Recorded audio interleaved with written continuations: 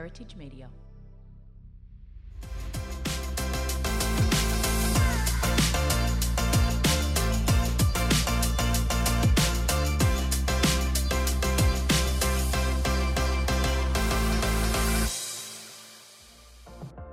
In researching myths about real estate agents, the internet gave me hundreds of pages about untrustworthy agents and lies they tell. But real estate agents are never given a platform to tell their story, their frustrations and triumphs, and what it's like to work in an industry where everyone is selling and buying the biggest investment of their lives and the emotions that go with it. Today I'm sitting down with Max Manning, an agent here at Wisebury who's worked here for 12 years and been in the industry for 20.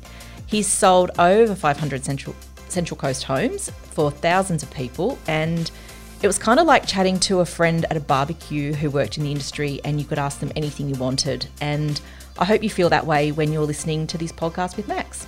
Here it is. Yo, yo. Hello. Yo. Only one of my things is working. Might have to twist the thing in the back. Your thing's not in properly, that's why. You gotta twist it on, you can't just pop it in. That's why Kieran gets paid the big bucks. That's exactly right. Is that better? Technical jargon, twist and popping. Is that better? Is that working now? I don't know. Can you sing Twinkle, Twinkle, Little Star? Twinkle, twinkle, little star. How I wonder what you are. And Sorry, can you just try singing a Beyonce song? Gonna put a ring on it. Hey, Max. Thanks for coming in today. Thanks for having me. So I just want to start with some common things that agents say and what agents really mean. Yep. Okay. Number one, we've got buyers on our books. Okay, so buyers on our books would mean that we've got a lot of people that we're dealing with on a regular basis. So we could have maybe 10 or 15 people particularly looking for a certain property, and that's what that generally means. Okay. We've got buyers on our books, so database, things like that. People we can call straight away to get through your home. Okay. And now is definitely the best time to sell. Yeah. So that, as far as, what do you mean? Like, so, when people are talking and you'll hear an agent say, no, now is the best time to sell. Yeah. But it's always now. So if it was 6 months ago, it's today, it's 3 months from now. Now is always the best time to sell. Yeah. So I suppose with that, they just want to get you on the market regardless of if it's a good market or a bad market. Now's always the perfect time to sell, regardless of when it is. But what I can say is that 100% now, today, tomorrow, next It really week, is. It really is. It's crazy at the moment. But I guess too, when people are selling, you can't predict. Circumstances change with people all the time, and it might not be the best time to sell in the market, but it has to be the best time for them because they have to sell. Yeah, well, I mean, all the ducks need to be in a row, so to speak, for it to happen. You can't have 1 foot out and expect that things are going to fall into place. I mean, circumstances need to be right. They need to have a plan B or a game plan of where they're going to go once they've sold. If they don't, it's going to make it very tricky to make the first part of it happen, if that makes sense. So, yeah, it does. Yeah. And what about if my home's worth $600,000? If you lower the price and advertise the price at a lower range, you're going to pull people in. Is that true? It is, because everyone's after a bargain. The issue that you've got is that people don't generally look at paying more than what's advertised, if that makes sense. So back in the day, they used to have a method that was called offers over or offers above, or they had, let's say, $3.99 with the plus symbol after it. These sort of methods you can't use anymore, but the reason why you can't use them anymore is because it's very misleading to the buyer. But the buyer didn't pay any attention to if it said offers over $3.99, they never paid any attention to the offers over part. They're just looking at the figure. So it was a lot harder to get someone to pay for more. If put yourself in a buyer's position, if you see something $3.99, are you going to pay $4.10, $4.20, $4.30? No. Probably not. So is it illegal to do that now? It is, yeah. Yeah, okay. And... But there is a way that they get around it. Oh. So now you will see that some agents will say guide $3.99 or price guide $3.99. And that's legal? That, at the moment, it is. hopefully it's not going to be for very much longer, but that's how that's pretty much the same way of saying offers over $399. The same price guide, $399. They're saying exactly the same thing.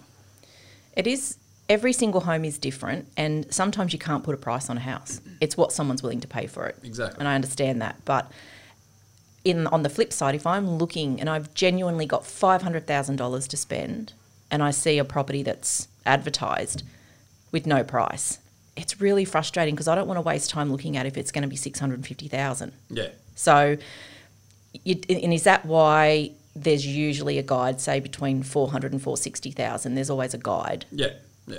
Look, I've been doing this a long time, and I would if I was selling my mum's property, and I say this in appointments, if I was selling my mum's property, I'd put a guide on it, because a lot of people don't like the fact that property isn't advertised with a price, whether it be new to market or just listed or preview or in some cases even auction, because you're not giving anyone an idea of what they need to spend.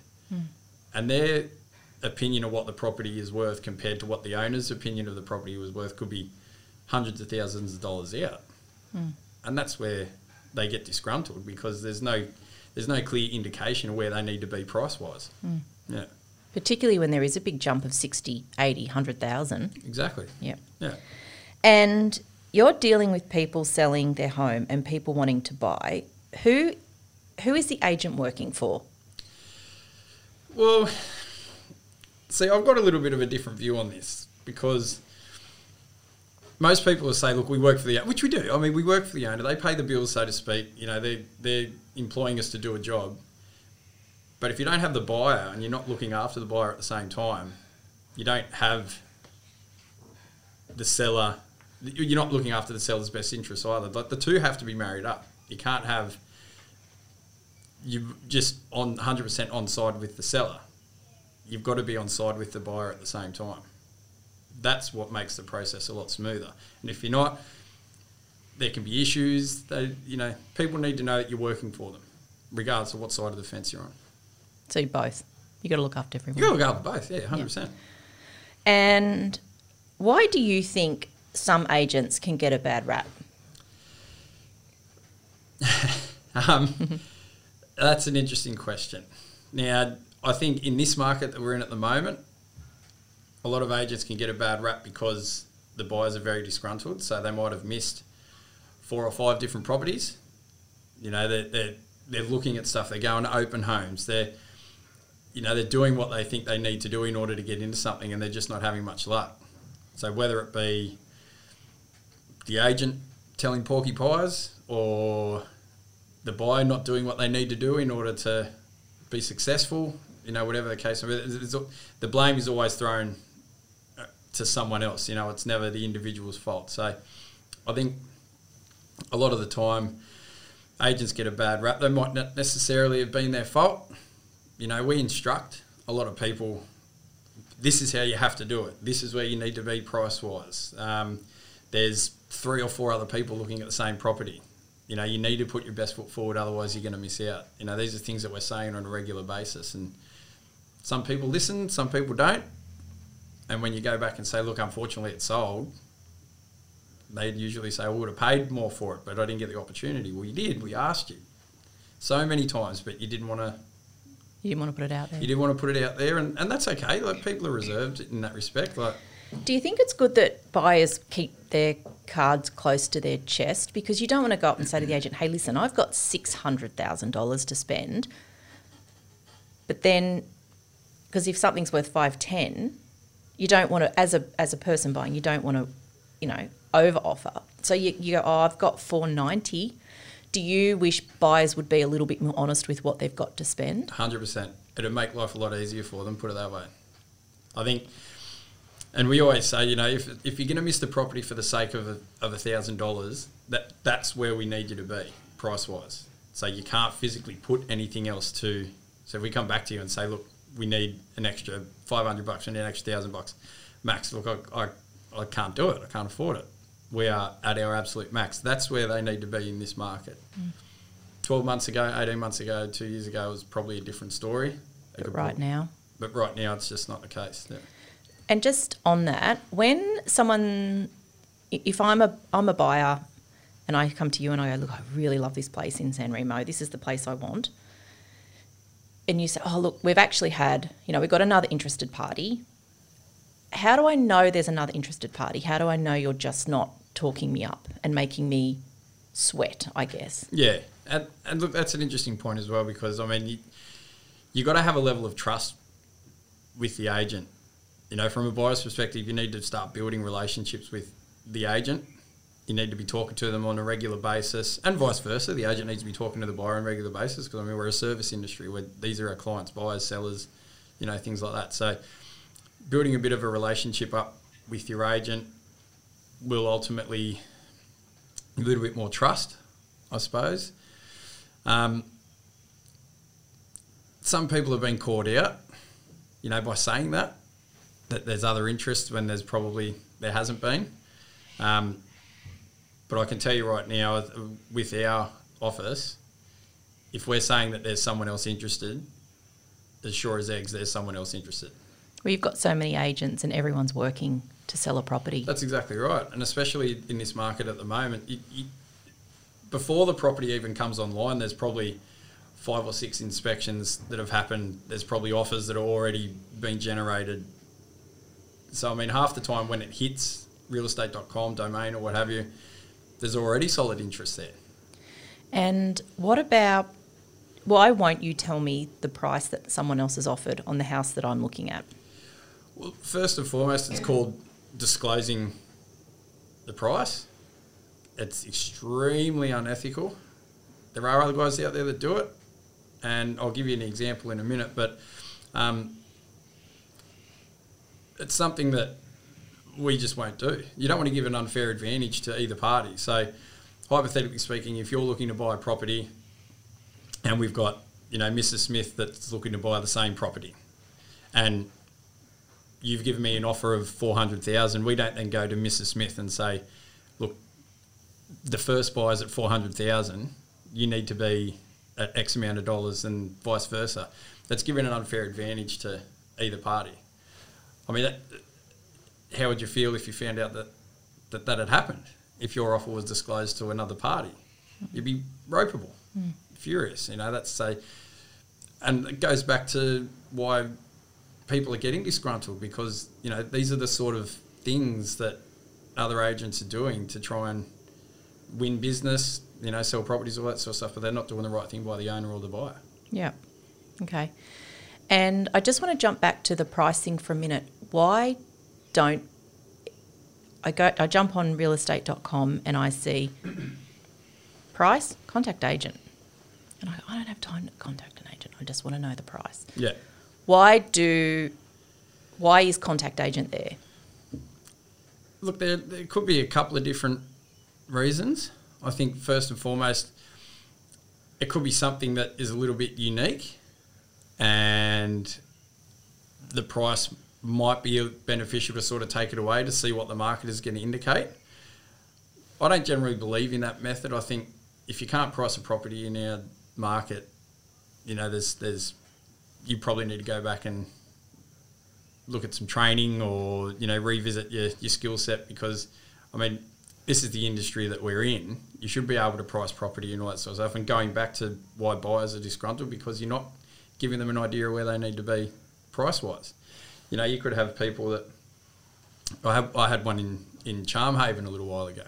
It was an old 2-bedroom home, really, really, really, really run down. We were getting... It was on between $390 and $420, and we were getting a lot of interest around the sort of $350, $360 mark, because it was almost a knockdown. So we thought, well, look, we'll take the price away and just see what happens. The level of interest that we got picked up, but the perceived value from the buyer went down.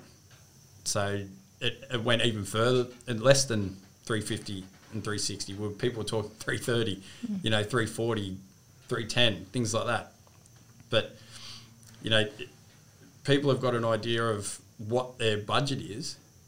They'll still make the call, but it could be a little bit out of reach as far as what they're what they can afford to spend. The other thing is that the owner might be a little bit overzealous with their price, and the agent might not believe in the price, so they take it away. They say, "Oh, look, let's take it to market, see what the buyers are going to come back with as far as price is concerned."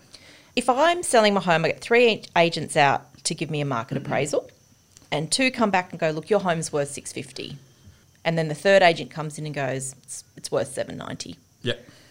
I'm almost for sure going to go with the agent that says $790 because I think they believe in my property, and why wouldn't I want over an extra 100 grand? Why is that dangerous? Well, it's called buying the listing, and this is probably one of the biggest things that I've found in while I've been doing it that owners get wrong, because they just see the dollar signs. The problem is that the agent then, they come in and say, "Oh, as you said, you've got 2 other people that have said $650. You've got another agent that says $790. So they're going to think, oh, we're going to get however much more than what these other guys are telling us. We're going with him. Then 2 weeks later, oh, look, the agent comes back to the owner. "Look, I'm really sorry. I was probably a little bit emotionally attached to the home, or a little bit overzealous when we listed it. The market's probably not exactly where we thought it was. We then need to scale it back as far as price is concerned to meet the market." You've got an incompetent agent that you're tied up with for 4 months. The first part of being on the market, that sort of 2 to 4 weeks, hypothetically speaking, is the most important time being on the market. You're a new property to the market. New buyers are inquiring. And if you've got someone there that isn't going to do the right thing by you, or they've started off on the wrong foot, it's very hard to bring that back. And they've lied to you straight off the bat. They knew what it was worth, but they were just trying to win the business by price. It's a recipe for disaster as far as I'm concerned. So you really are better off comparing, say, the bottom 2 and going with what you think of the bottom 2. Yeah, but you've got to look at the evidence as well. A decent agent should be bringing out comparable sales and running through each property that he's talking about, saying, "Hey, this one Smith Street sold for $640, 2 weeks ago. It's a 4.2 and 2. It's very similar to what you've got here. 2 Jones Street sold for $660, and that's very similar to what you've got here." So the evidence is pointing towards, hypothetically, let's say $650 is what the other 2 guys have said. If there's nothing on that list to say you're at $790, $800, that's the evidence that you've got to look at. Yeah. So, yeah. Okay. And I want to talk about commission. Yep. Is there wiggle room? Yeah. I have to say that slowly. It's a tongue twister. Yep. Is there wriggle room on commission? Generally, first. Let's talk about generally. Generally, I mean, that's probably, it dates back to when Moses walked the earth. Everyone thinks that there's wiggle room in commission and all that sort of stuff, and it depends on where you are. New South Wales, there's generally wiggle room, depending on who you speak to. Different states and territories have different ways of doing things. So I think Queensland, the commission rate is like a fixed rate with everyone. That you don't differ too much between it. So, but don't quote me on that. I'm not 100% sure, but that's just what I've heard. I heard her saying yesterday it was cheap isn't good and good isn't cheap. And that's probably the biggest thing with commission. I think you can't have a good agent and get a good result with a cheap agent. It just does not work. So I don't want to talk about Sydney and I don't want to talk about Newcastle. I really want to keep it specific to the Central Coast. Yep. If you will look at all the agencies from Terrigal to, let's just say Caves Beach. Yep. What's the lowest point of commission and what's probably the highest point of commission that we're talking about here, do you think, within our area? What's an average? We should talk about an average, I guess. Well, an average should be anywhere between, say, 2.5 and 3.5 on average. You do have some people that will charge less, they'll charge more, depending on the client, depending on how they feel they can extract a little bit more out of the client, I suppose, which isn't really fair. I think sometimes regardless if it's a $200,000 home or if it's a $1 million home, there should be no difference in what you charge and the service that you give them. You know, it could be a relocatable home, it could be a block of land, you know, it could be a multi-million-dollar waterfront. You treat every client exactly the same way. So there's no difference in what you do here and what you do there. You're still giving the same skill set, you're still negotiating the same way. So realistically, there shouldn't be any differ in what you charge them. So I also want to, while we're on commission, this is a pretty big myth I think you want to debunk. Yep. So if I sell my home for $650 Yep. and I pay you a 3% commission, do you personally walk away with $19,500? Absolutely not.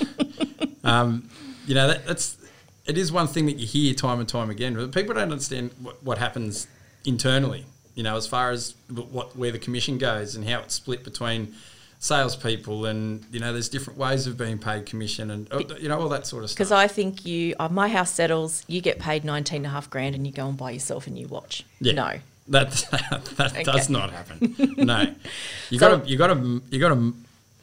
do a lot to earn a lot. So just, you know, without going into obviously too much detail, but just break it down a little bit where some of that $19,500 would go in this case. Okay, so like any sales job, regardless of what it is, you could be selling tiles, you could be selling cars, selling real estate. You've got KPIs and you've got targets and things like that you have to meet. So that's what I said before. You've got to do a lot to earn a lot. So you meet your KPI or you meet your target, and then there's a certain percentage that you get up and above that. So ultimately, it goes to the office first, you know, and you've got to make target and. Without going too far into it, it gets a bit complicated, but there's split between the lister and it goes back to office as well. You know, some offices only sell their own listings. So let's say you've got Joe Bloggs Real Estate and they've got 2 salespeople, and those salespeople only sell each their own listings. So they would then get 100% of the commission, not in their pocket, but revenue into the office. And then it's split however the office says, we'll take X amount of dollars, here's your target, and whatever happens after that. And then you get paid up and above a certain percentage. So, no. So, because there are a couple of different ways you can sell a property. You could list this property in One Smith Street and then you can sell that same property in one. Yeah. But other times someone else has listed it, particularly with Wisebury. We have such a great network and a big group of agents, but someone else could list it, someone else could sell it, someone else could bring the business in, other people show it. So it sort of gets watered down, I guess, to the point where it gets to you. So you aren't walking around with $19,000 watches. No. Okay. No, absolutely not. It'd be nice. It would be nice, but no, that's probably one of the biggest things, that, as I said before, that I hear a lot. You know, people think that we get the whole kit and caboodle. Kit and caboodle, but no. Okay. I also want to talk about the confusion with the 2.5% deposit and what that means. So I've paid a 2.5%. See, this is why it gets confusing. A 0.25% deposit. Yep. Can you clear up what that actually does and what it means? Yeah. So if people aren't doing this every single day of the week, you know, so they might hear that this is how you do it from, you know, mum and dad or Uncle Roger or whoever the case may be. You know, this is how you do it. This is how you buy real estate. You know, I've sold 50 homes and, you know, I know how it works and this is how you do it. So the way that it works in New South Wales, or the way that we do it, because, you know, South Coast does it differently, out West does it differently, but how we do it here is that you've got a point to, once the buyer's found the property, we've negotiated the deal, they then come into the office, or, you know, you can do it electronically. They'll do a 0.25% deposit. The owner will sign a contract. The buyer will sign a contract.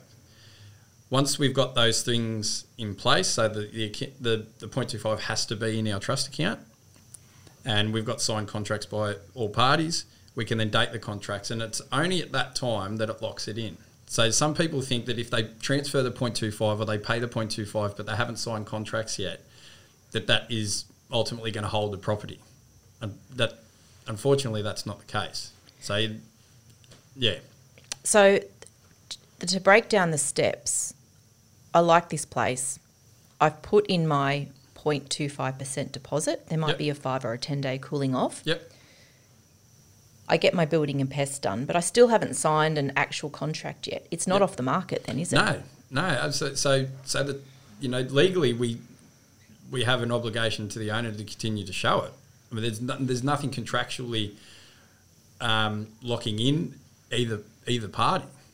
So legally, it's still on the market. So if I put in my, 0.25%, which is sometimes around the, say, $1,500, $1,700 mark, Yep. on a Thursday, but I notice it's still an open home or it's still showing on the Saturday, should I be worried? Yes, to a certain degree. I mean, it depends on the level of interest and all that sort of stuff at the time, but the agent should be running through the steps with you while they're negotiating and you're doing the deal and telling you how it's going to work. Mm-hmm. If the buyer's refusing to sign contracts, then It's not sold. It's not sold, and that falls on them. So if it turns around and you give them a call on Sunday because someone went through the open on Saturday and they've submitted a higher offer and the owner wants to run in their direction, well then, unfortunately there's not much we can do about it. But in that particular case, would I get my deposit back? If Yeah. you haven't signed contracts, if nothing's locked in, then yes, that deposit Okay. then goes back to you as the purchaser. Okay. Yeah. And I just want to talk about the family input. You mentioned that a minute ago, but how much influence do parents, neighbours, friends have on an actual buyer when they're trying to buy? A lot? They can have heaps. I've had it where, mum and dad, it could be the son or daughter and their partner, they come through the property and they fall in love with it. They absolutely love it. They bring mum and dad back during the week for a look. Hey, mum and dad, look at the house we bought, all that sort of stuff. Dad comes through and he starts knocking on walls and kicking tiles and turning taps on. You got this Plumbing going issues. on and plumbing issues, and you got that going on, and look, the roof's about to cave in, and I wouldn't be buying it. And they've put the kibosh on the property. The agent knows, or should know, that it's not. That's not going to happen. The tiles are okay and the taps are fine and the roof's not going to cave in because this sort of stuff would need to be disclosed anyway. But they always seem to know or think that they've got an idea on what's going on and what they should be doing. They're protecting the kids, of course. It's a big decision that they're buying a home, so I can understand it from a certain degree that there's a protection level there, but at the same time, sometimes they can be a little bit overprotective and give them the wrong advice. And people miss out on a home they love. It's all right. I've had young couples that have tried to buy 3 or 4 different homes, and mum and dad have put the kibosh on every single one of them. And it gets to the point where you're like, look, you need to do this for yourself. Like, you can't say don't listen to mum and dad, because who are they going to listen to, mum and dad or the real estate agent? It's no contest. It's no contest, exactly right. But you need to at some point say, look, you really need to think about this for yourself. Get your pest and building reports done. Get the professionals in to have a look over the home. They'll tell you what's wrong with it. I've had It's the best $500 people will ever spend. Yeah, 100%. I've joked with some clients and said, oh, I didn't know your dad was a building inspector, or I didn't know he was a builder or something like that. Oh, no, he's not. He's works in IT. Okay, so, you know what I mean? So you're sort of planning that little bit, and then when it comes down to it, you can say, look, you need to be doing this for yourself. Get the professionals in, and then they'll be able to run through it with a fine-tooth comb. Yeah. And just tell me, what is the one thing you wish every buyer knew? Just one thing when they're embarking on this process. I think we touched on it a little earlier before, but I think the one thing that buyers should know, especially in this market, that doesn't look like it's going to change anytime soon, is that you need to put your best foot forward. I know it might sound a bit cliche, and we do say that on a regular basis, but I can't say enough that's what they need to be doing. So if they like something and there's an extra 10,000 that they're not putting towards it, but that could be the difference of them getting into something or not getting into something, that they really need to be putting that forward at the moment. No time for games in No this time for market. games. You can't afford to be waiting or holding back or anything like that if you like it. You need to be putting your best foot forward to get into it. And what about sellers? One thing you wish sellers knew. Well, apart from that, we don't get the whole $19,500 commission in our back pocket. When you pull up in your Maserati. When you pull up, yeah, exactly right. I've got my Maserati and I've got my big gold medallions on and everything. Probably that, as far as I can't speak for everyone else as far as other offices and all that sort of stuff, but I've worked in other offices, and I say this to people on a regular basis when I'm out there. I've worked in other offices over my career. I've been here for 12 years now, just a little bit over 12 years, and I've seen how other offices operate and how the salespeople interact with their clients, and then you come here and you see how the salespeople interact with their clients, and it's chalk and cheese. It's day and night. We've got such a high level of customer care and all that sort of stuff. It's next level. So they need to know that they're in good hands with us and with what we do. And it's a little bit disheartening when you see them go in a different direction, because you know that they're going to have issues with certain people and how they conduct their business. Yep. Okay. Yeah. And lastly, you're a local lad. Where is your favourite place to visit, go, eat, relax on the coast?